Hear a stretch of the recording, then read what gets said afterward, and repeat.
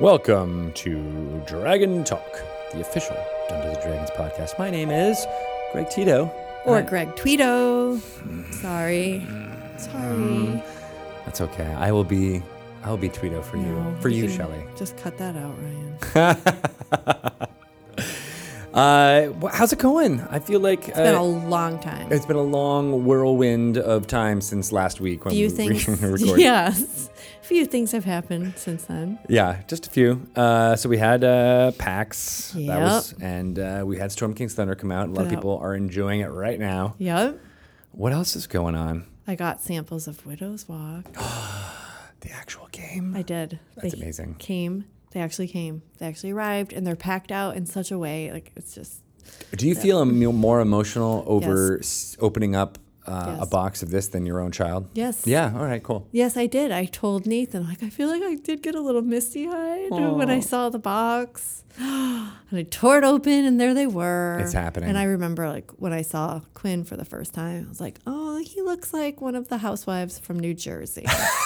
He's flipping He's got tables and everything. so much hair. Why is it so far down his face? And it's just, babies are, ugh. You're like, no tears whatsoever. Yeah, You're no. If only he was like a square box with a demon. With a witch on it. Yeah. Yeah, then you'd be like, oh, real tears. It was really cool. And we got to play it with several of our partners. That's fun. Yeah. Everyone was the betrayer. In a way. They all wanted to be. They did all want to They be. all wanted to be. That's cool. Yeah, so people are starting. It's out there a little bit in the wild. Chris Lindsay was demoing it also at a show this past weekend. Very cool. He was tweeting about it. Sweet. And it is out in stores when? October 14th. October 14th. That's amazing. It's like a month away. Sweet. Yep. So make your Halloween plans accordingly. There'll be lots of game playing. You will be playing Betrayal at House. I'd like to see some cosplay of Magdalena, the witch on... I might be. All right. I'm just not going to wash my hair for the next 3 weeks. It'll be like your anniversary weekend we were just talking about. Oh, yeah. Hello, Bart. It's good to see you again. 5 year anniversary. 5 years! You can just give up now, right? Yeah, no, you're good. You're good. Why bother? I love it. Yeah. Sweet. Good stuff. So we have amazing guest today. Yes. Mr. Matt Forbeck, who is a very prolific author. I was going to say prolific. That's like basically the definition of prolific. Yep. But he contributed a large amount of words to Dungeonology, and we're going to find out all about it. I feel like Dungeonology is a book that needed to be written. It needed to be. Yes. Yes, it called out, be like, please write me. Yep. And it's a beautiful book. It is beautiful. Yeah. We've seen a few mock-ups and things here in the offices themselves, and they are amazing. Yeah. Gorgeous. So if for those of you who don't know, Dungeonology, we'll have Matt to tell us more about it, but it is it's a book geared at younger readers, not necessarily kids, but definitely people who want to learn about Dungeons & Dragons lore and game mechanics from a very, neat way. Like it introduces storytelling stuff. sort of way. Yeah, it's not like we had a few books called the Kid's Guide to Fairies and Dragons and things like practical a practical guide. Sorry, which was definitely very much Also geared awesome towards books. children. Those are great, and Yep. I read them to my kids now, Me too. which is awesome. But this one has more like bits and bobs that you can play with. You can open things up. There's pop-up books. There's like another book in it too. Cool things to discover. So cool. Yeah. So we'll have that. And an intro from Elminster. Himself? Yes. The Sage of Shadowdale? Yes. I was going to say the Bard of Shadowdale, which is not, maybe that's Volo, I'm not sure. But speaking of which, that's a really good segue. Yeah, Really good segue. You gave because I don't yourself a think we great- even knew, because we have an amazing Lore You Should Know segment right now. Let's listen to it. Okay. Bah.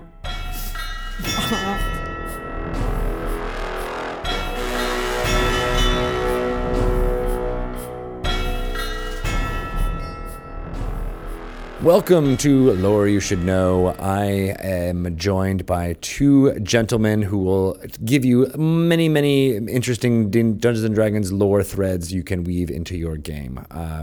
First off is Matt Cernett. Howdy. And Mr. Chris Perkins. Hello, Greg Tito. Hello. So today we're talking about goblinoids. We use that term because there's three different varieties of monster that kind of fit into this family. Was that always the case back in the early days? Orcs used to fit in as well. In sort of the very early days, the orcs were considered goblinoids, and I think maybe even gnolls at one point, but that might be wrong. And there were certainly other creatures added to the goblinoid list over time in various editions. There were sort of new goblinoid-ish creatures. I think kobolds might have been even involved in the term goblinoid at some point. But we've narrowed the term down to be just the goblins, hobgoblins, and bugbears. And it was with 4th edition that we really tried to get a visual look to them that suggested they were cousins in a family. I see. Right. So yeah, there was no distinction of that group in the first Monster Manual. It was just like, here's goblins, here's bugbears, here's gnolls. Maybe they're related. Yeah, and I think collectively the term goblinoid just meant those evil humanoids you fight a lot. the level 1 or lower mooks that you would kill. Yeah. Right. Yes. And so out of those 3, goblins are the smallest? Correct. They are. Hobgoblins are in the middle, although they're by far the smartest, and bugbears are the brutes, although they're also the sneakiest. It's true. So let's talk about goblins first. What makes, and again, this monster has appeared in many other different kinds of fantasy, kind of literature and other things. But what makes D&D goblins D&D goblins? Oh gosh, I think we referenced when we were talking about orcs, deities, and I would say that with the goblinoids, there's something sort of similar going on, but it has to go in sort of the 5th edition vision of the goblinoids. It ties back to Maglubiet. So previous editions, the goblins worship Maglubiet and some other deities for various reasons, and they like to kill things and steal stuff, and they were either mean or goofy or both, depending upon how you wanted to play them. And there wasn't a whole lot going on. They were just sort of but they were between orcs and kobolds in a number of hit points and AC. That's kind of what you had. In thinking about the goblinoids for Volo's Guide to Monsters, what we really wanted to do was, again, look at what their relationship was. Why are these different types of creatures that look very different and behave very differently related? Why do they think of themselves as related? I mean, humans and dwarves and elves look very similar, but they don't think of themselves as very similar. They don't have the same pantheon of gods. They don't, all worship the same over-god necessarily. So what's going on here with the goblinoids? And we came up with an answer to that, which leads to why goblins are what they are without the influence of hobgoblins, etc. So it's a little complicated. But essentially, Maglubiet, the overgod of the goblinoid gods, is thought of as, now at this point, a conquering deity. In previous editions, he's always been at war with Grumsh in the plain of Acheron, where there are these giant tumbling cubes of metal and stone, where there's fortresses and trenches, and they crash together, and the orcs and the goblins fight across these crashed together cubes, and it's this giant ongoing war between the orcs and the goblinoids. And Maglubiet sort of emerged from that story and from the goblinoid pantheon as a deity who conquered the other goblinoid deities. So, whether or not Maglubiet is himself a goblin or not is sort of immaterial at this point. Did the goblins become goblin-like because Maglubiet conquered their deities? Maybe that's a thing that happened. So maybe they looked alike because Maglubiet has conquered all of their gods. If Maglubiet conquered, Moradin, would now dwarves start to become things that look like, goblinoids or look like Maglubiet? Maybe that's the case. And so goblins left to their own devices are tribal and petty, and they have sort of superstitions about magic, and they worship sort of gods that are petty as well, and so they kind of I like to think of them as midget Vikings. Like they're sort of these Greedy little marauders. yeah, these greedy marauders that will run in and take things and burn some stuff and run back out, and but they don't necessarily occupy territory or that kind of a thing. They're unruly, Yeah. basically, and they live in a society where basically the strong rule the weak. It's not much more sophisticated than that, generally speaking. And they could easily be intimidated by like a powerful wizard or some other powerful monster that's living in the same proximity to them. They basically kowtow to authority, and they're evil. So why do hobgoblins, who you described as the smartest, why do they entertain their One thing to their- say about the goblins their before we brethren? move on to the hobgoblins is their perceptions of Maglubiet are different from the other two as well. They're terrified of him, basically. The idea, the horror that a goblin experiences thinking about what happens when he dies. He goes to Acheron to basically serve as Dreg in Maglubiet's army. That, to a goblin, is horrifying. And so goblins really have a strong self-preservation instinct. Because they just don't want to They don't want to spend- go there. They don't want to meet Maglubiet. They don't want any part of him. And that's where they believe they go when they die. Right. And is there any way they can redeem themselves so as not to have that happen? Well, Volo's Guide to Monsters does have some. You can make a goblin character with the help of the book, and you might be able to be redeemed. But By following a different god. In general, perhaps. goblins they wouldn't know how to redeem themselves. Yeah. I think the goblin concept of the afterlife is, if I die as a goblin with my goblin tribe or whatever, I go to wherever goblins go. And they have their I think they have a couple goblin deities that they worship. Yeah. Both of whom got their butts kicked by Maglubiet. Maglubiet. Yeah. So then that's okay. The problem comes when basically hobgoblins, for one reason or other, round up bugbears and goblinoids together and create like a massive war band. Because at that point, then everyone is marching to Maglubiet's drum. And when they die in that conflict, then they know they're destined to go and fight in the fields of Acheron. Now, hobgoblins are basically D&D Nazis. Okay. They're lawful evil. That is, they're tyrannical. And they have their eyes on every other domain around them. But because they're wicked smart and because their leaders are smart, they play a longer game than some of our other evil races do, like orcs, who will just sort of charge at the walls until there are no more orcs. Or gnolls who will basically, Eat. opportunistically attack as they might and skirt around big cities if they don't think they can take it, but they'll just destroy anything else in their path. The hobgoblins will mount an army. They will collect their resources. They will fortify their supply lines. They will build fortifications, and they will lay siege. They'll do smart things to gain victory over their entrenched enemies. Yeah, I like to think of them as a bit too like the Roman army when they have the influence of Maglubiet. So when they don't have the influence of Maglubiet, when essentially the sign isn't there to go to war because they haven't met some goblins, they haven't met some bugbears and sort of brought that war band thing together, they're in a defensive posture where they're readying themselves for war, and they're sort of maintaining their empire or their kingdom or their fiefdom or whatever you want to call it, however small or large that is. Mm-hmm.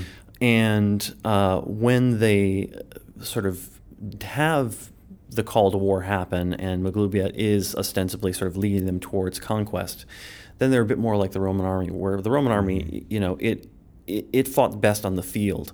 And so it didn't turtle up behind walls, and it was always expansionist, and it was always conquering territories. And when they would conquer, often they would induct places into their own rule. So whereas orcs would come and fight the toughest people in town and Loot the place and they might hang around for a while if there's food and drink and treat people badly and kill people and so on, but eventually wander off when things aren't good enough anymore.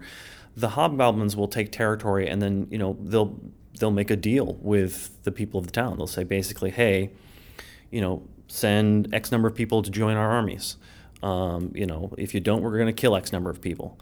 And, you're now part of our empire, tithe to us this much amount on this much, and then they'll sort of expand that way. And so you can imagine in a D&D world, there actually being hobgoblin kingdoms where there are cities and towns and so on within them that are conquered human or elf or dwarf or that whatever. have human elf dwarf populations still residing in them. Yeah.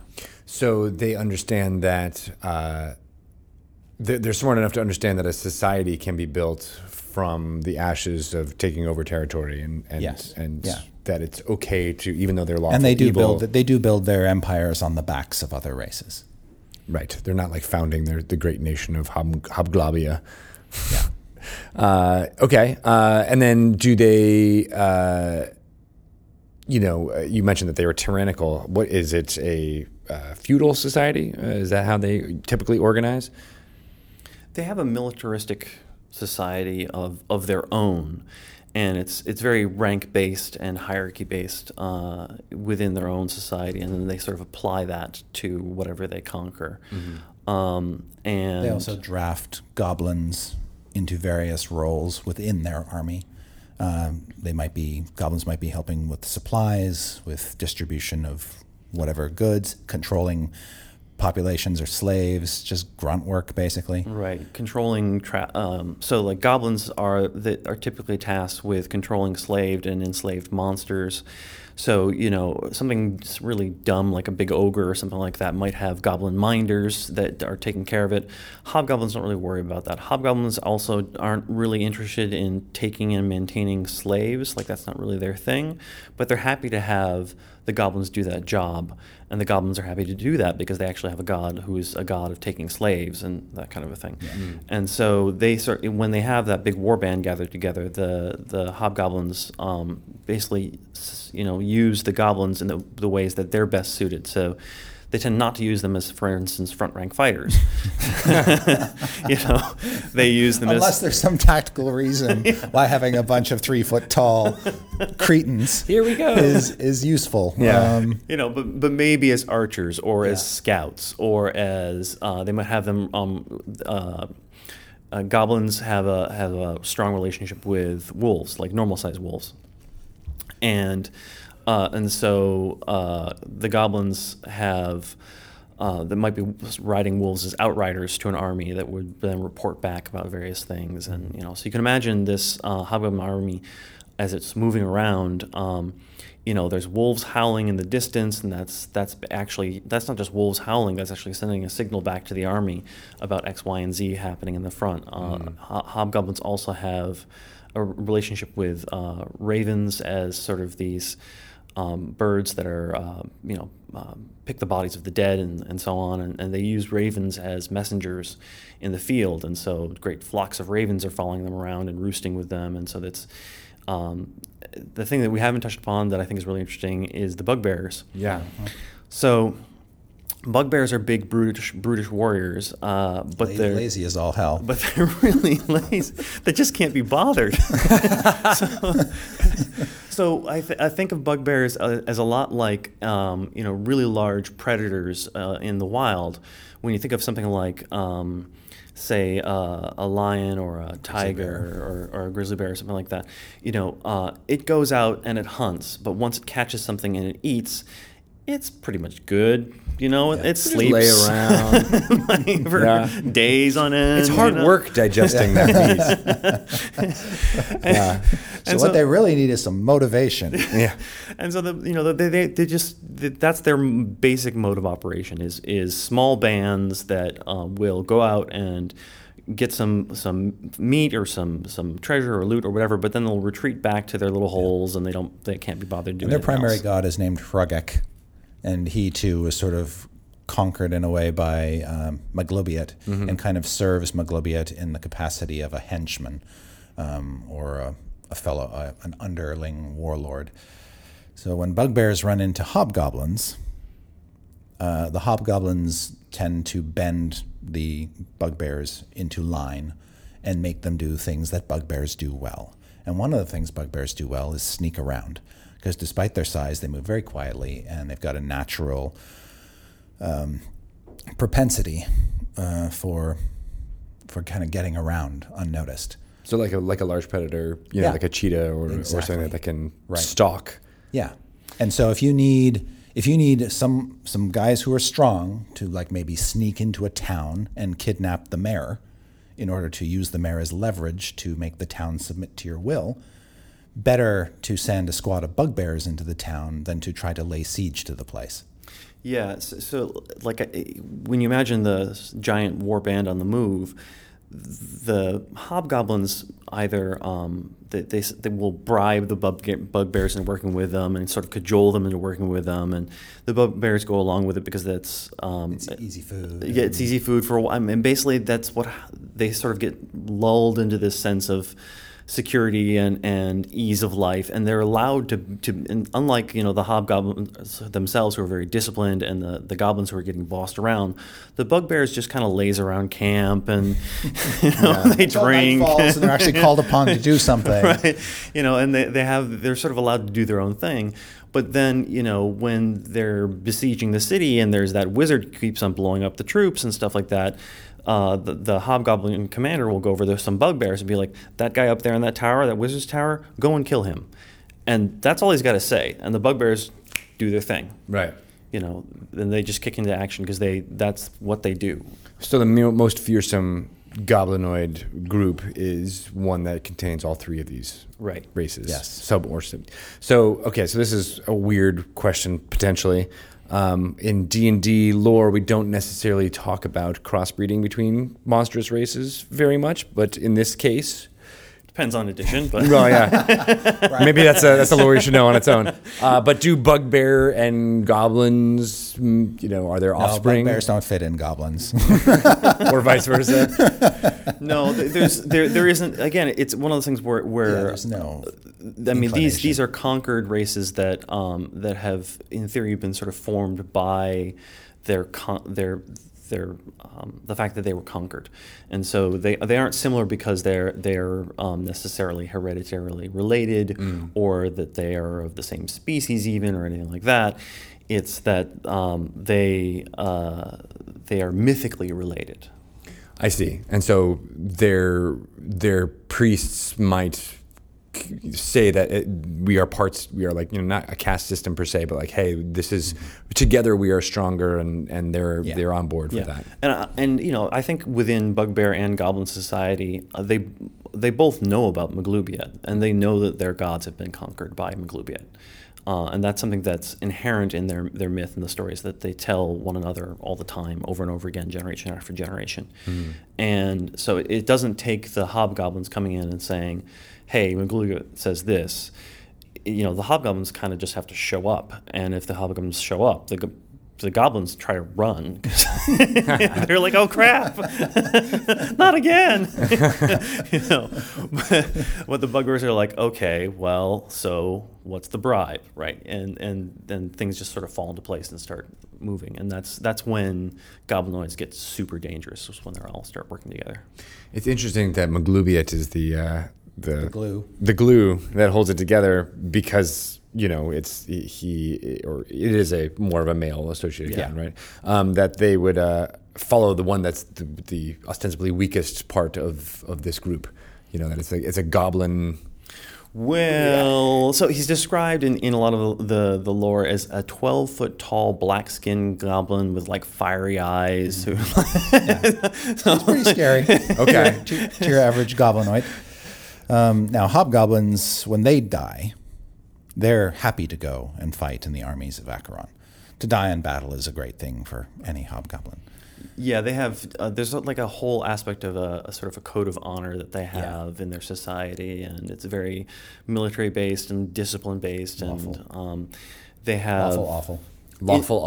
Individual tribes will have their own sort of banners of different groups, so like that are in competition with one another. So there's sort of separate houses within tribes that are, Right.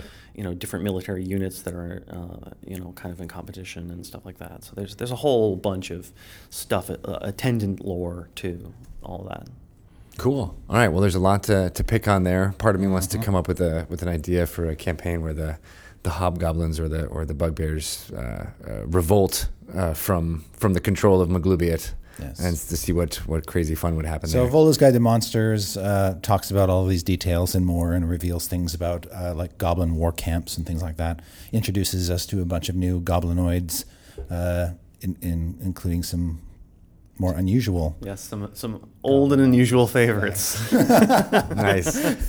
Way to put that tidbit out there. Yeah. But yes, you'll check that out when Volos comes out. But thank you guys for satisfying most of my curiosity about goblinoids. I feel like there's more to delve into, but we will Much more, yes. in the future. Thank you.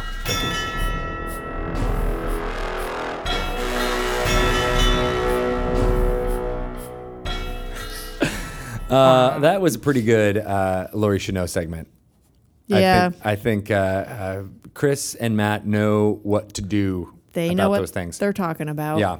We're in the midst of developing some new segments that will kind of filter into this. Maybe some interesting things. I'm not going to tip my hat too much, but you won't always get a Laurie Chanel every week. We've been doing that for like 2 or 3 months now, but maybe we'll mix it up with some other more mechanics-based stuff or some other other things. Just throwing it out there. Planting the seeds. Look at Greg Tito teasing. You might well just call me Greg Tizo. I can get behind that. I hate myself. You started that. I know, I really did. All right, so yeah, let's get Mr. Matt Forbeck on the phone and talk about some awesome stuff in Dungeonology. Okay. Hey there, how you guys doing? Hey, how you doing, Matt? Good, you sound good. Yeah, you sound pretty darn good too. I'm looking at our sound engineer who's gonna nod to me, yes or no. Yep, we got the nod. He's got the nod. All right. So, Matt, we're talking to you about your contributions to Dungeonology and/or the writing of it, but also It's a pretty big contribution. Yeah. You wrote it. Yeah, not just contribution, but yeah, exactly. Yeah, call it what you want. But we also wanted to, find out more about you as far as your Dungeons and Dragons background goes. So maybe that's a good place to start. Where did you first play Dungeons and Dragons? What was your first experience? Well, my buddy across the street back when I was going into 8th grade, I think, his mother bought the blue box D&D set on a blue light special at Kmart. Oh, no way. A blue light special. And our moms got together and said, you really ought to play this game with these kids. They were just trying to come up with some reason for me to get the hell out of the house and, be friendly with people. Nice. And we started playing that summer. And man, I tell you, we went through probably 30 or 40 parties that just had total party kills. Because we were playing with the basic D&D set, but we had the monster manual from AD&D. And the AD&D monsters were so much tougher. We got slaughtered constantly. But we loved it. We had a great time doing it. That's how I got started. About how old were you? I was 13 going on 14, I think. Okay. I was, actually I was 12 going on 13. And the next year I went to my first Gen Con, which was Gen Con 15, way back in the day. So this was my 35th Gen Con I just went to. What? In a row, right? I just got hooked and I've never stopped going. So you've gone for all 20 years? All 35 years. Yeah, I haven't missed one since I started back when I was 13 years old going on 14. Oh my God, that's amazing. Subtraction's not one of my strong suits. Part of it's because I grew up in southern Wisconsin, right? So TSR was 40 minutes up the road. And when I got off, I used to play soccer and then get off after practice and drive up to Delavan and play test games with the guys from Pacesetter Games, which were all ex-TSR guys like Troy Denning and Gally Sanchez and Mark Akers and Steve Sullivan, all these classic designers. Wow. And they had started a new company after spinning off of TSR. And I used to just go up there and play test games with them when I was 16 years old. That's how I got hooked into doing this stuff professionally, actually. That's amazing. Yeah. So what do you think it is about Wisconsin that kind of fomented this movement of role-playing games?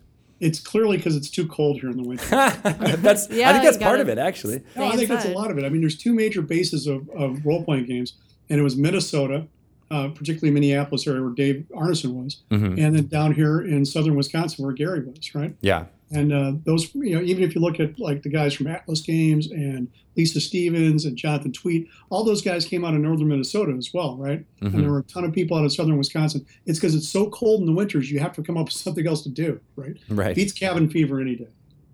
Yeah, you basically got to go to different places all throughout it. Yeah, in your head at least, right? Yeah. So, do you think, and this is a theory that a friend of mine, actually, I think you know him too, Tavis Allison? Yeah. He said that going to that area where there's like farmland and you go, there's farmhouses, some of them are dilapidated and old, but then there's many miles in between. Like that also was part of what made Dungeons and Dragons feel like part of that landscape, was that the landscape actually felt like you were adventuring. So maybe in the summertime you got to do that. Especially if you like wandering around the woods in the summertime. And, some of the cities have very prosaic names here, like Waters and Meat or Battle Creek or Oak Park or whatever. Mm-hmm. It sounds like they come right out of a D&D book, essentially. Yeah. And there's lots of open country to explore. Exactly. Yeah, if you like to hike or bike or just wander around the woods or hunt or fish or whatever, it's a great area for that. And you can basically pretend you're a D&D character. Exactly. As long as you bring your sword and you wander around the woods and nobody sees you. It's okay. Cheese and beer. Yeah. There is cheese and beer, too. I think that's probably what the tavern... Yeah, exactly. Oh, that makes sense, too. Yeah. It's got a whole very much like pub crawl. I wouldn't doubt it. There's a lot of evenings where you're like, oh, there's a mysterious stranger in the bar. It just happens. And that's just every night in Wisconsin. Yeah. Always Sometimes mysterious. You're the mysterious stranger. You just don't realize it. If you can't spot the mysterious stranger in the bar, it's Exactly. because you are the mysterious stranger. This all makes I sense. like it. So you transitioned from playtesting games when you were around 16 to was that when you started writing fantasy? Actually, one of my first things I did, first publication I ever had was in Polyhedron, like number 7. Ooh, cool. And I was a runner-up at a top secret gadget contest. And What? way back, my prize was a year's worth of membership in the RPGA. Right? Congratulations. You get to hang out with us every week. You get to read more stuff. It's cool. I enjoyed it. I ended up going to college. I fell in with a guy named Troy Denning and Will Niebling. And Troy was a long-time Wizards or TSR guy. Will was the first salesperson ever for TSR way back in the day. And I started doing sales for Will, for Mayfair Games and Iron Crown Enterprises and Grenadier Models and a whole bunch of other ones when I was in college. Mm-hmm. And as I did this, they were bringing out to different game conventions like Gen Con and Origins and the Gamma Trade Show and whatever. And I'm like, well, guys, I can help you write some of this stuff too, And they're like, okay. So they finally gave me a chance, and I started writing when I was in college. I think my first published credit was I wrote the rules for the Myth Fortunes board game from Mayfair Games way back in the day. Nice. That Will and a guy named John Danovich had actually designed. They gave me the rules to write. After I got out of college, I ended up working for Games Workshop on a student work visa, just on a lark. Just literally had a one-way ticket to Europe, flew to London, interviewed for a job, got a job 3 days later, and was there for 6 months on my work visa working for Games Workshop in the Nottingham Design Studio. Just lucked out of my brains, right? That's crazy. And then came back and I started freelancing. I freelanced for many years. And eventually then I started a company called Pinnacle Entertainment Group with a guy named Shane Hensley. And we did a game called Deadlands, which we did all sorts of different things, zombie cowboys with that, on all sorts of awards. And then we started having kids, so I ended up moving back to Wisconsin where we got free babysitting, which is just hard to beat. Yeah, for sure. Yeah, it really is. I still haven't figured that part out. No. Free babysitting, it's tricky. Yeah, I know. Fortunately, I it keep has to moving be, away from family. Grandparents involved. Yeah. No, fortunately for us, it was a good thing because we ended up, we moved back here in like 1999, and then in 2001, my wife became pregnant with quadruplets, actually, that were born in 2002. And we were just fortunate enough to be back home where, we had lots of people we could call in for help. Oh my God. Quadruplets. I'll never complain about my one child again. I know. Shelley does. Shelley often complains about the one child and how So hard it is. hard. And I'm with like, my I have two. well-behaved 3-year-old. And then Matt's like, yeah, by the way, I mean, because you have your quadruplets, and then you also have other children, correct? Or those? Marty was my eldest, who's 17, is a senior in high school. Wow. And then Pat, Nick, Ken, and Helen are now freshmen in high school. So I have Wow. 5 kids in high school at once in the moment. Wow. It makes for a good gaming group, though. They really enjoy playing games. I take them to Gen Con every year. We go to other local conventions. We did Nexus Game Fair in Milwaukee. Took Marty to Comic-Con. We're going to be going to Gamehole Con in November. Oh, and, that's a big one. A lot of our guys are going there. No, they have a great crew there. They're actually running True Dungeon there for the first time it's ever been outside of a Gen Con. Yeah. Oh, cool. I'm really looking forward to playing that again. It's a lot of fun. That'd be cool. Are any of your kids following in your footsteps in writing or design or? I think they're smarter than that, but I'm not sure. I think they all enjoy games because my house is full of them, right? So it's kind of hard to avoid. We have video games because I do video game writing nowadays as well, and tons of tabletop stuff and books and comics and all sorts of other good fun stuff. That's amazing. So that's the stuff that distracts some of them, and others are more industrious. We'll see how they all turn out. It's hard to tell. Couple years before they have to start to decide like what they're going to do with their lives, for sure. Exactly. And, this stuff can remain a hobby. I think it's actually easier to enjoy it if it remains a hobby as opposed to something you're doing full time with yourself, right? Absolutely. For sure, yeah, and I think your son's a really good role player. I remember playing with him at GaryCon back in the day. God, it was. That's right. Yeah, we played Adventure King. What was the game again? Adventure Conquer King system. That's it. X. Yeah, that was a lot of fun. He really enjoys it. He actually picked up Phoenix Dawn Control or Dawn Command, Keith Baker's new game. Oh, neat. At Gen Con this year, and already ran it for his cousins. So. That is amazing. And we've been playing 5th edition a bit. They forced me to play 5th edition at every convention I go to. So we have a great time with it, though. It's a lot of fun. Cool. So yeah, how did you get involved with doing the writing for Dungeonology? Yeah, that's interesting. Actually, one of the guys working over at Templar or King's Publishing or whatever imprint they're running under, when I talked to him at the time, was a guy named James Tavendale. And James and I had done a few books.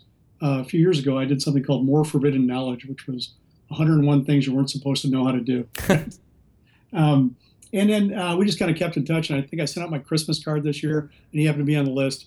And he says, "Oh God, I got the perfect gig for you. I got this. We just licensed D&D for an ology book because he's over at the company that does the ology books now." He said, "You'd be perfect for it." I'm like, "Yes, you're right. I would be." So, let's do that. And, you would say that for any job, though, right? You'd be like, "Yeah, no, that's me. I can do that." I can do that too.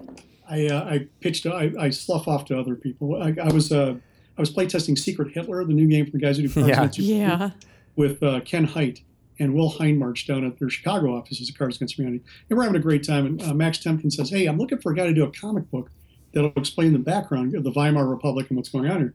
I'm like, I've done a lot of comic work. I could do this, but Ken is one of the best historians I know in the world, and he really would be a much better writer for this than I was. So I said, "Ken, take it away," and he did. He did a great job. Nice. No finder's fee though. That's too bad. No. I got a nice prototype copy of the game and had a lot of fun playing it. So that was payment enough. I got to read Ken's writing too. That's cool. I haven't played that game yet. I think I think I have to wait till after this political season to really jump into it. Yeah, they do have ones where actually the Kickstarter backer kit came with Trump stickers you can put over the fascist. I know, it's amazing. Oh my God. So yeah, tell me. I mean, for listeners who may not know about what the Ology series is, what is that? What is that series all about?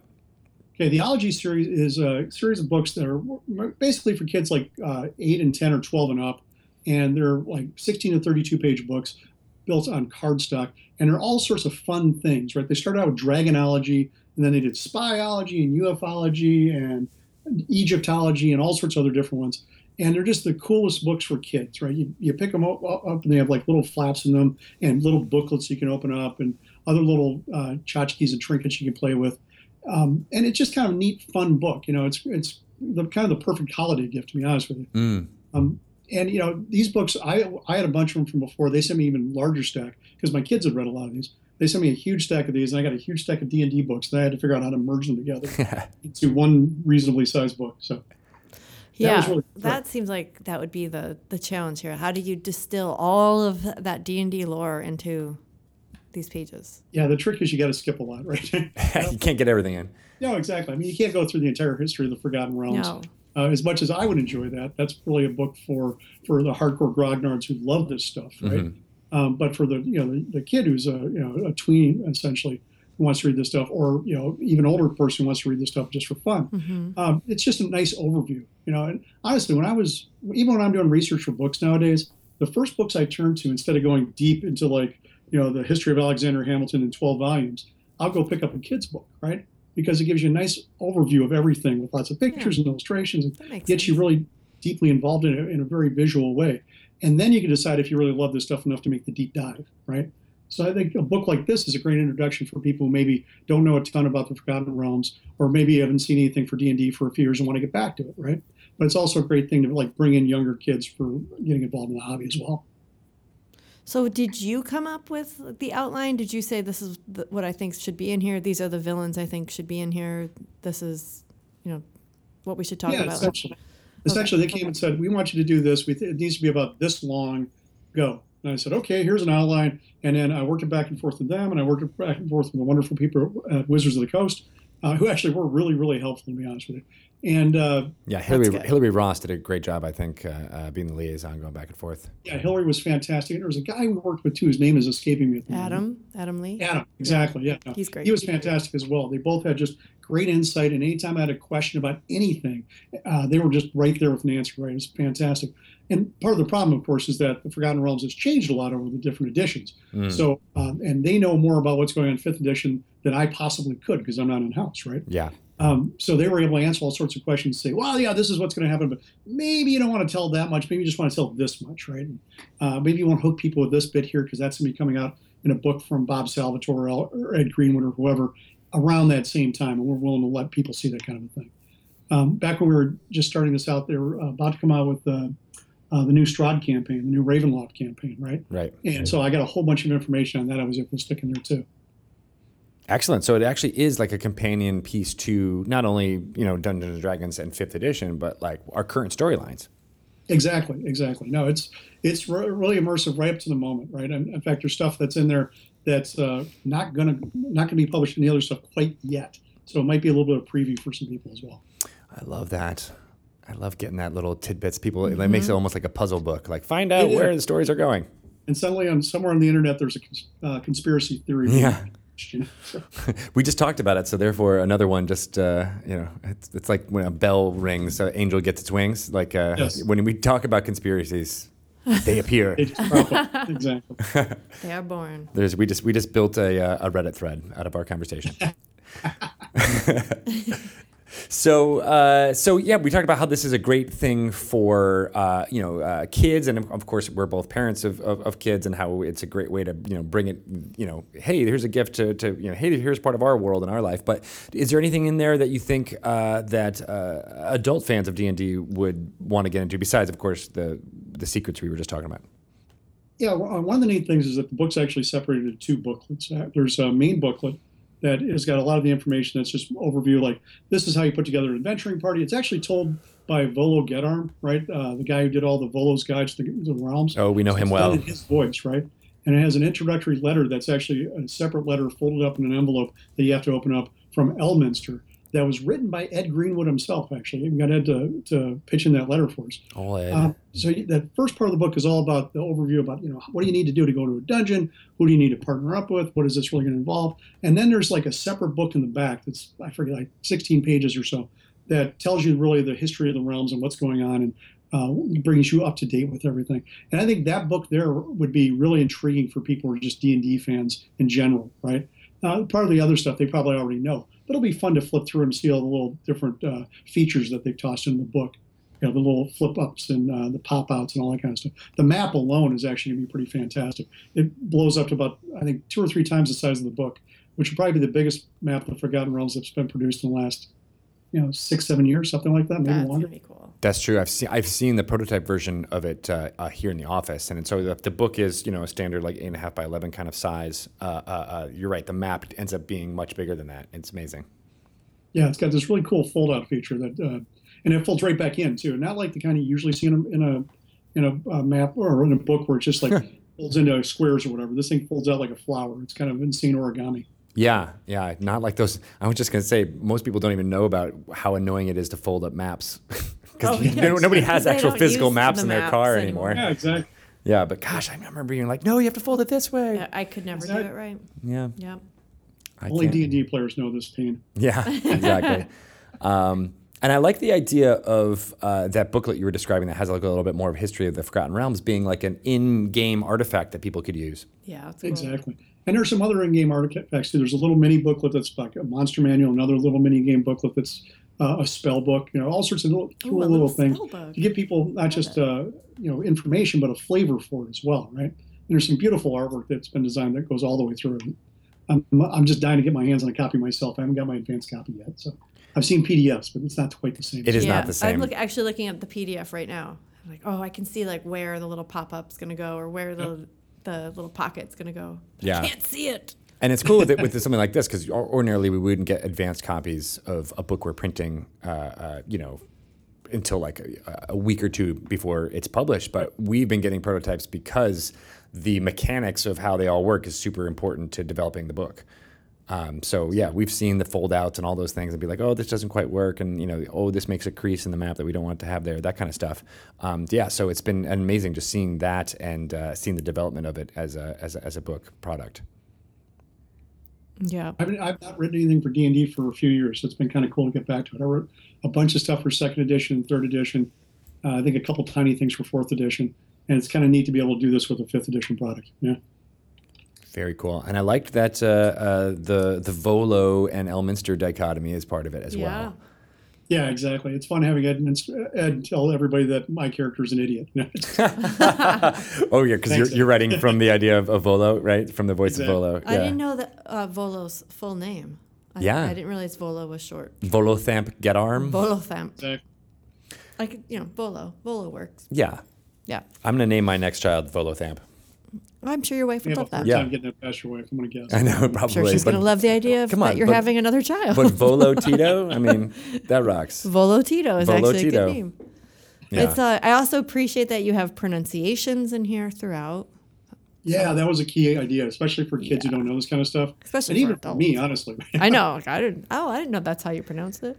It's very funny too. Growing up, if you went to the Monster Manual, you're like, oh God, how do you pronounce this? Or even like all the different French pole arms that Gary tossed in the first edition stuff. Yeah, I probably just won't use those ones in my campaigns. Probably not. Can't pronounce them. I know. It's funny when you meet someone who has only read those words and not said them out loud, and the two of you compare pronunciations, and you're like, oh, that's how you say it? Sounded different in my head. Yeah, exactly. Just hearing the different pronunciations. My kids do that all the time. I'm like, that tells you something about the person, is that they're a really good reader, right? That's not anything to ever be ashamed of. I mean, it's fantastic that you're a good reader, even if your reading vocabulary extends past your verbal vocabulary. That's a wonderful thing. I mean, it means you're stretching your brain and you're doing good things with it and trying to explore new things. I'm all for that. So you've written everything, pretty much. You've written kids' books. You've written adult fiction, right? Yep, I've written a lot. I've got 30 novels out at the moment or more. 30 novels. A bunch of more games than I can count. Yeah. Marvel Encyclopedia that came out. I did the 2009 and the 2014 edition. I had a Captain America book come out back in March or April, just in time for the film that was celebrating 75 years for DK Publishing. I've got Halo novels I'm working on these days. I just had one come out back in March, and I got a short story coming out, an anthology coming out in November, and more on the horizon, hopefully, and all sorts of good things. So how are you? And you're a dad to 5 children.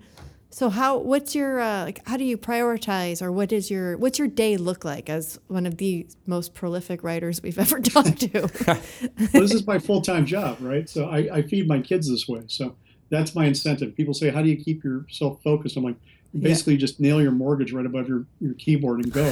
Right. But it's I try to get up when the kids go to school and then work until they come home. And then I spend time with them when they come home, or I go have to pick them up, depending on and nowadays they all can get driven home by my eldest, which is really, really nice. Oh, yeah, that's good. I just try to focus on that. Now, often after everybody goes to bed, I'll end up working a little bit more after that, too. But part of it's because it's fun, right? It's a lot of fun to do this kind of stuff. I enjoy it. I had somebody ask me once when I was working on the Captain America book, I think it was, they say, how long did it take you to do the research for that? I'm like, and you say, only all my life, right? That's what you've been doing. You've been doing it for fun anyway. Sure, you have to go back and make sure you have to second source everything and try to remember stuff you read 30 years ago. But it's still just such a great joy to be able to take the stuff that you enjoy and make a living at it. So I try to make sure that I get to do that for as long as I possibly can. That's I very think you cool. need to treat a fortunate career like that with some kind of respect so you don't blow it. Right.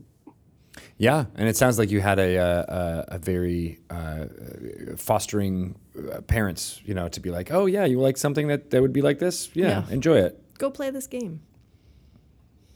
Yeah, no, they're very good about that. They also encouraged me to go to engineering too. Which they're like, oh, you can't make money as a writer. You need to get an engineering degree too. So actually, when I was in college, I had a 5-year degree program where I was going to get a BA in creative writing and a BS in electrical engineering, creative computer science, and in 5 years, right? And I'm like, okay, I'll get this done. That way, I'll just write in the evenings. And about 2 years into the program, I realized if I got the engineering degree, I was never going to write because I was just going to come home, I'd get the engineering job, the computer science job, and I'd come home and say, geez, I want a beer, I want to play a game, I want to see my girlfriend, and I was just never going to make the time.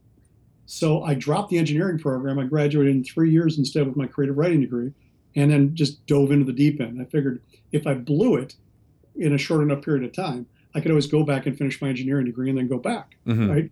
Get a job that way. But in the meantime, I was young, I didn't have any debt. It was a good time to try crazy things and make foolish mistakes. We're glad you did.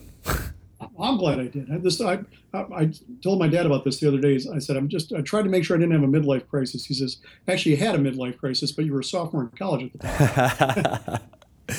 That's a lot better than how it worked out for me because I think I was a theater major and I'm like, I got to have another one. So I did English as my backup.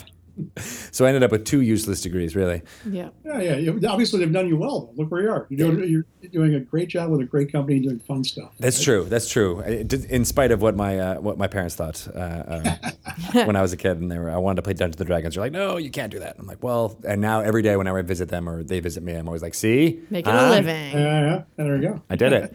I didn't even have to, read 40 years of comic books in order to do it. Like but you did. You could have enjoyed it. Keep you away. I could have. Instead, it was D&D books for me. There you go. Yeah, I read all those books. I read everything I could get my hands on, whatever it was. But yeah, comic books and D&D, anything that was geeky, I was very much into in those days. Still am.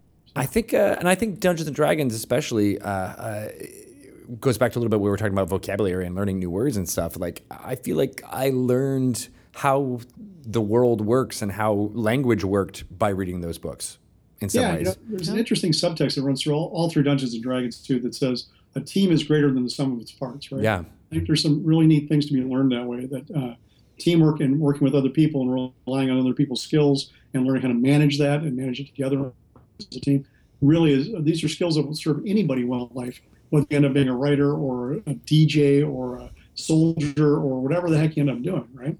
Just good to have those kind of basic concepts down for kids. I think it's a wonderful thing. Yeah, and the idea that people have different roles to fill, and there's different, you got to work on people's strengths and try to mitigate weaknesses. Like wait your turn. Wait your turn. Wait your turn. Exactly. Yeah. You're not always the star. Sometimes someone else gets to have the glory. Yeah. Sometimes the stories end up in failure, and that's okay. That's okay. Yeah, and how to get bounced back. It's interesting. Yeah. Come on, it's okay. Yeah, exactly. That's where drama comes from. No, it's true. I mean, this is the kind of stuff I try to teach my kids with games, right? And I think games are wonderful because you get to learn this stuff in a very safe environment, right? Even if you're a little geeky and a little shy and a little introverted, a game like this can teach you how to not be those things, right? How to be a little bit more extroverted, how to be a little bit more outgoing and friendly and such. And I think it's been a wonderful help for lots and lots of people over the decades. Yes, well said. We have heard that. It's almost like you're a writer. You can come up with good things to do. Thought about this stuff a lot. Just talking about my life again. It's all it is. Nice. So what you mentioned that this Dungeonology book would be a great gift for the holiday time. Do you think this is something that a lot of parents should look at? Yeah, I don't think it's any coincidence that the publisher is going to come out with it in November. Right? No, not at all. And I think it's just a great idea. If you got a kid who likes fantasy stuff, like if they're in the Lord of the Rings or Narnia or even the Hunger Games or whatever, anything that's kind of fantastic, and maybe what you call them D&D curious, right? Yes. They don't really know what it is, but they've heard about it. They've seen people play it. Maybe they watched Stranger Things and they saw the kids playing it on that. And they don't really know about it. This is a perfect way to introduce it to them in a very gentle way, right? Yep. You're not going to throw a rule book down and say, here, read this and get ready. We're about to play. You're just going to say, hey, here's some cool stuff to take a look at. If this intrigues you, then maybe we can move on to trying the introductory set or whatever, right? Right. And I think, and if it doesn't intrigue you, then hey, go on in your life. You'll know more about D&D, and you'll be able to have a conversation with the people who like that kind of stuff. You'll learn something language. You'll understand that this is where a lot of this stuff came from. If you're a World of Warcraft player, you can look at back and say, "Oh, this came before that. Holy cow!" Right? Right. This inspired everything. Exactly. It gives kids, it gives people, kids, whoever, a sense of history and a sense of what's going on and a sense of where it is now. I think, which is even a more interesting thing. D&D's been out for I don't even know how many years now, over 40 years, obviously. But, Yeah, 42, I think, right now. there you go. But it's so it's got a long history behind it that is older than a lot of its players at the moment, I think. And it's good to know how it's evolved over the years and why things were done differently in the past, and why we don't use chits anymore to draw instead of dice. First box that I ever had chits in it, which were little counters. You had to actually write numbers on, and then draw them out of a cup, which was before they even had dice. Oh. Oh wow, I didn't know that. I remember the blue box, like you mentioned, and then you had the dice on it that didn't have any markings, so you had to take the crayon and put the markings on. I remember that. I don't remember the chits. My brother-in-law broke that out actually over the holidays. He showed me his old set, and he had some dice that had never been marked in with a marker. Oh wow! Holy cow! I had some that they're from that age that are now my 20-setter is actually round. There are no flags. There was something about that plastic that actually wore down more than the dice that are manufactured now. Because I remember seeing a lot of it is stuff that just is wear and tear. With wear and tear on those dice. The edges off your dice. Yeah, well, I'm sure the manufacturers are looking at it who's going to roll that this many times? It's going to roll that. Yeah. What the fuck? 20,000 pieces. After even a year, you're like, yep, they're around. That's awesome. Oh, fun. So it's like the engineers that do this USB cable can be unplugged and plugged in 12,000 times. Who's ever going to do that? And this dice can only be rolled 20,000 times before it'll start. And over the course of a 40-year campaign, it's going to get worn down. It's going to get worn down. Exactly. It's true. It just happens quickly enough. And now we have stuff, we have amazing things you can do with games. Besides electronic stuff, but just the dice you can see that are put on Kickstarter and all the different ones that the different companies do, and all the different shapes and sizes. Are you a fan of that? Like to go into those conventions and seeing the Chessex, setups and have seen all the different dice? I love that.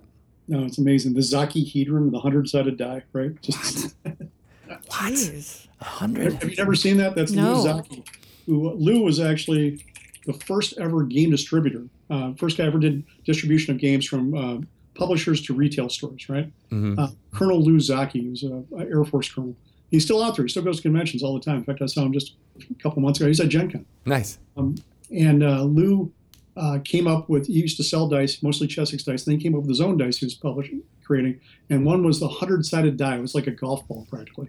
And he called it the Zaki Hedron, right? But Lou was this incredible character. He used to come to the trade shows, and he actually was a ventriloquist. Right? So he would show up with his dummy and do his act. I actually saw him playing a bandsaw once. Oh man, did he Just do that? amazing. Did he It's do like that this at Gen Con? Carnival character, right? He's just incredible. I feel like I've seen There him it do that is. at Gen Con. I feel like He may have at one point, yeah. Yeah. Just amazing old guy. I mean, he's and just he still does the Zaki Hedron stuff. He sold the distributorship to somebody else many years ago, but still does the dice at Gen Con and wherever else. There you go. The Zaki Hedron. I feel like but is it weighted? Is that how it stops? Yeah, there's little balls inside of it, like little ball bearings, right? That weighted down and literally has 100 sides on it, and it's only about maybe an inch and a half, 2 inches across. So it rolls forever. Yeah. It eventually stops. You're like, okay, can we get somebody to look straight down on the top and give us a judgment as to what that number is? So it's not necessarily the best in play, but it's just kind of a novelty item. Yeah. As a novelty, it's fantastic, right? That is cool. Yeah, I know. And then I've seen people who have I like the different. ones when Peter comes out and rolls the giant 20-sided die to open up every Gen Con nowadays. Yeah, I love that. It's fantastic. Yeah, just a good event. I've seen people who do who have designed dice with odd numbers too, with the 27-sided die or something like that. Yeah, It's now it's like a math problem to them to figure out how to get that many equal sides on an object. Yeah, it's kind of crazy. There was people doing ones that were rolling lottery numbers, right? I think it was 42 sides on a dice or something like that, right? Mm-hmm. That's the only reason you'd ever want this is for the lottery. Yeah. There's nothing else. There was a 30-sided die that came out. There was a game designed around it called Bushido back in the 80s. Yeah. That was the first time I think that all just took off, right? I love the idea of the 24-sided die for hours of the day, and the 7-sided die for days of the week to be what. And nowadays you just punch all that into a computer. It's like random number generated from 1 to whatever number you want. Yeah. But it's just so cool to actually have that physical thing in your hand. It is. There's a sense of drama when you roll a die, right? Yep. You just Watching can't it capture by bounce. pushing a button. It's always slow motion. Exactly. Yeah, you got to watch it tip over. Yep. It's like watching the ball roll into the cup in Caddyshack or something like that. Like a really old reference to a movie. It's an amazing thing. I got it. Don't worry about it. But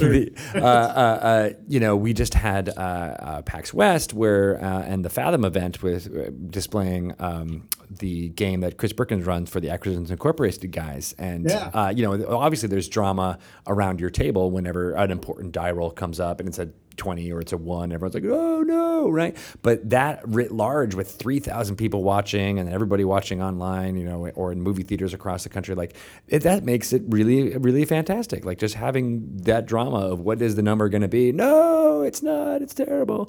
It's amazing. No, it is. I think that random element is really what makes it into a game as opposed to just an improv exercise, right? Because literally nobody knows what's going to happen, right? Until that die roll comes up. It could be one way or the other. It could be 6 different ways. You don't know. But if you're doing other stuff where it's just improv, it's like, okay, then we're making it up as we go along. It's fun. Yeah. But it's a whole different thing when you actually have that game element in there. The dice are a really neat thing. Somebody taught me this a few years ago. Dice are in games not because of because they add this random element, but really because they protect your ego, right? So if it goes well, you can say, look what I did. And if it fails, you can say, damn, those dice. Oh my gosh, I'm trying to figure out ways to transpose that idea onto my marriage. There's got to be something. You to be can like, make a whole look how game awesome out of I that." am, right? Or no, I'm sorry, it was just the taxes. The dice. I do that. Yeah. Actually, I do that with my kids. Whenever they're arguing about stuff, I'm like, roll off for it. Oh, that's smart. Yeah. Ooh, that is That way, smart. You there's could do something that. fair. I don't have to decide who was the last one to do something or whose turn it is. I'm like, you're Yeah. all equally good. Roll off for it. And then whoever loses that gets pissed. But what are you going to do? Yeah. My kids are at an early enough age where we do the Alexa, the Amazon Echo thing for timers where they're fighting over something. I'll be like, all right, this you have it for 1 minute. Alexa, set a timer for 1 minute, and then they know when that minute is up. Having that kind of voice activated kitchen timer essentially is amazing. Yep. No, we're old school. We had to teach my kids to set a timer. It's totally different now. Parenting is totally different. Back in my day. Exactly. Well, it was really good talking to you, Matt. That was a fantastic time. Always a pleasure. I feel like we covered a lot of ground. Yeah, it's a beautiful book. Very well done. I'm excited I to can't get wait to this. see it. I can't wait for everybody else to see it. Yeah, Thank they're you. going to love it. Really excited about it. And honestly, I just had a great time working with you guys. It was the team of Wizards were just fantastic. The guys at Templar were also amazing. Just really supportive from one end to the other. I think it's going to show in the book. There's a lot of love in there. Yeah. Now I'm going to put you on the spot and ask you when it's coming out. It's coming out November, first week in November sometime, I believe. Can't remember the exact date. Well timed. Yeah, exactly. I'm going to be at Gamehole Con that first week in November, and I'll be signing copies of the book there because I know they're going to have it there. Oh, So- good. Okay. Perfect. So I think that's my only appearance for the entire rest of the year. I quit doing conventions when it gets cold. It's that Wisconsin thing. You don't want to leave your house. There it is It again. makes sense. Awesome. Well, we can't wait. We'll look for it in November. And if everyone's in the area, you should go check out Gamehole Con because our other guest that we spoke to today, which is on a different episode of this, is also going there, Wolfgang Bauer. So go check that out. All right. Well, great. Thanks, Matt. It was everybody who worked on this book said they had a pleasure working with you too. So hopefully that bodes well for the future. Always good to hear. Yeah. All right. Thanks a lot. Talk to you soon. Thank you. All right, take care, guys. Okay. Bye-bye. Bye, Matt. That was really nice. I like him. I like him too. He is the perfect podcast guest because he gets in all the information that you want him to get out in a very quick and succinct manner. And he knows release dates. And he says nice things about the people we work with. I can't say enough good things about Matt Forback. Me neither. Yeah, he's really nice. I hope we get to work with him again. I'm going to give him some high fives and some cheese curds later on when I see him. And you can give Chris Perkins and Jeremy and Mike Merles a book for him to sign when That's a they great go to idea. Gamehole Con too. That's great. For the girls. I want to go to Gamehole Con. Everybody's going to Gamehole Con. Are you going to Gamehole Con? No. I'm not going. Well, okay. Everybody who's not anybody. Everybody who's cool is staying here in Seattle. Pretty much. Nice. We don't want to leave our houses either. Yeah. No. But anyway, he is a wealth of information and gosh, 35 novels. I know. That Just is cranking 'em It's like out. nonstop. Yeah, it's great. I wouldn't ask him about this, but maybe we'll have him talk about it the next time. But he did a novel that's set at Gen Con, like a murder mystery happens Really? at a gaming convention that's modeled. Why after didn't you Gen. ask him I about totally this? forgot about it until just now. That's Call why. him back, All right, we're Ryan. gonna get him back on the horn. It'll be an excuse to talk to him again Oh, for that's sure. so cool. Yeah, it's a neat thing. I think it was a Kickstarter or like a Patreon or something like that. So it was very, very interesting. Cool. But I love that. I love that idea, and us cool gamers need to band together and not murder people at our conventions. And Dungeonology has a very cool cover. Speaking of murdering people. Does it? The Mind Flayer? Oh, Uh-huh. yeah. I love it. I think the Mind Flayer is your spirit animal. Discuss. I do love the Mind Flayer. Yeah, Yeah, yeah. could be. You like to eat brains. And I see them everywhere, like a spirit animal Yeah. kind of way. Like in places, like Yeah. around the world. There's one right behind you. Ah, my brain. The Mind Flayer as my spirit animal. I mean, I guess a humanoid that is sentient isn't really a spirit animal, I but kind of like them. yeah. I like Beholders too a lot. Ooh. So you're just like you're from the Underdark a little Yeah. bit. Yeah. I think that makes sense. Menzoberranzan. Mazzano. Mazzanomo. Just saying.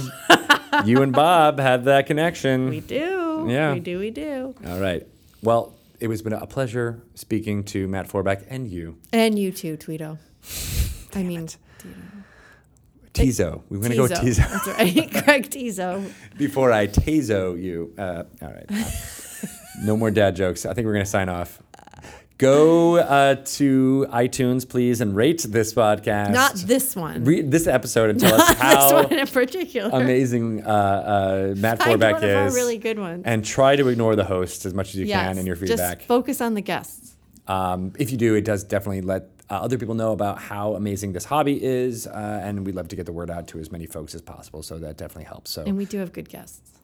our guests are like the bread and butter of Don't the show. take it out on the guests. Yeah. Yeah.